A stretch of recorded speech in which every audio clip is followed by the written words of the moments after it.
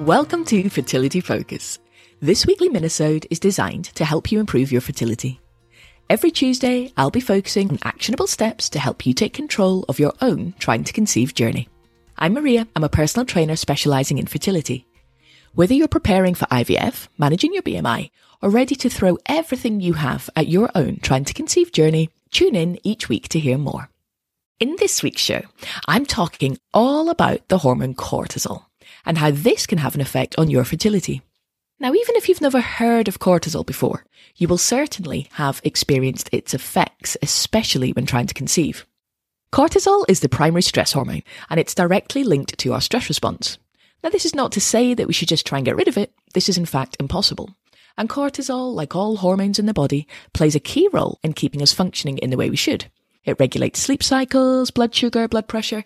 It can actually help reduce inflammation in the short term. And of course, it can have an effect on your fertility. Here are the 5 key things you need to know about cortisol and your fertility. Number 1. The first thing to question is it actually true that stress can impact your fertility? The old wives' tale of stress can stop you getting pregnant and being told, just relax, it will happen, is quite possibly the most annoying advice on the planet.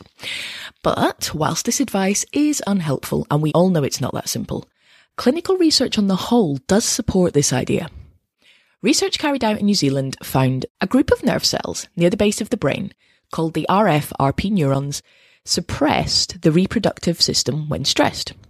And this was found to be because when the activity of these cells is increased as a result of cortisol, the reproductive hormones were then negatively affected. And if your reproductive hormones are affected, you will likely experience infertility.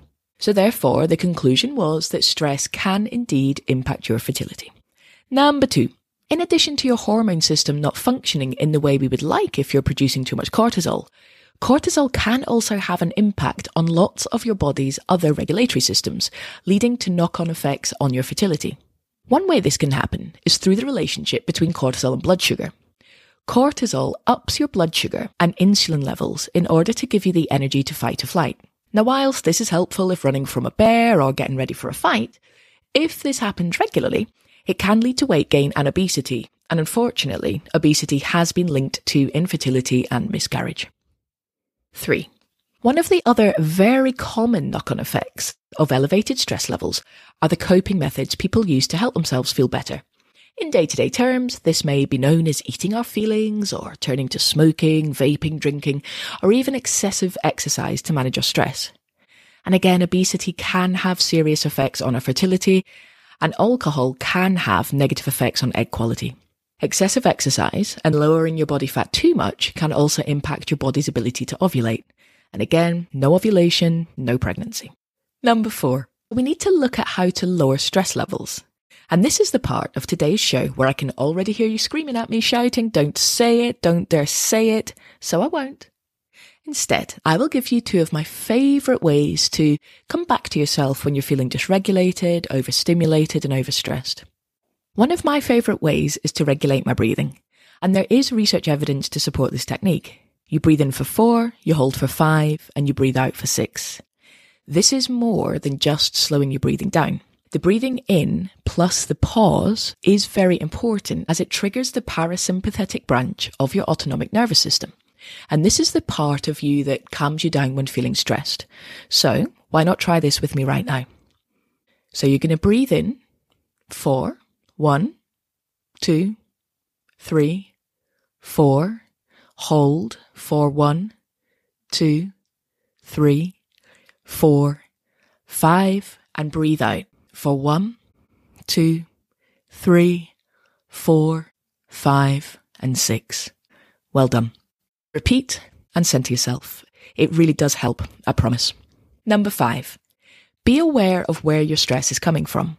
It may not all be related to the process of trying to conceive, and I know a number of women feel less stressed when they're actually in the process of treatment, as they feel much more in control, like things are actually moving.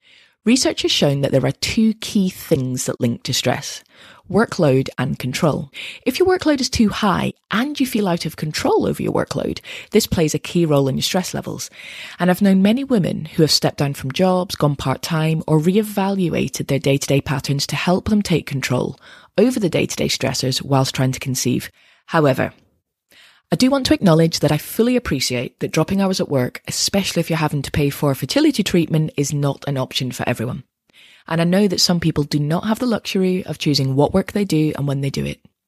I just wanted to mention it just in case there is anything you can do to help you feel more in control of your workload and lower your workload in some way, if you can.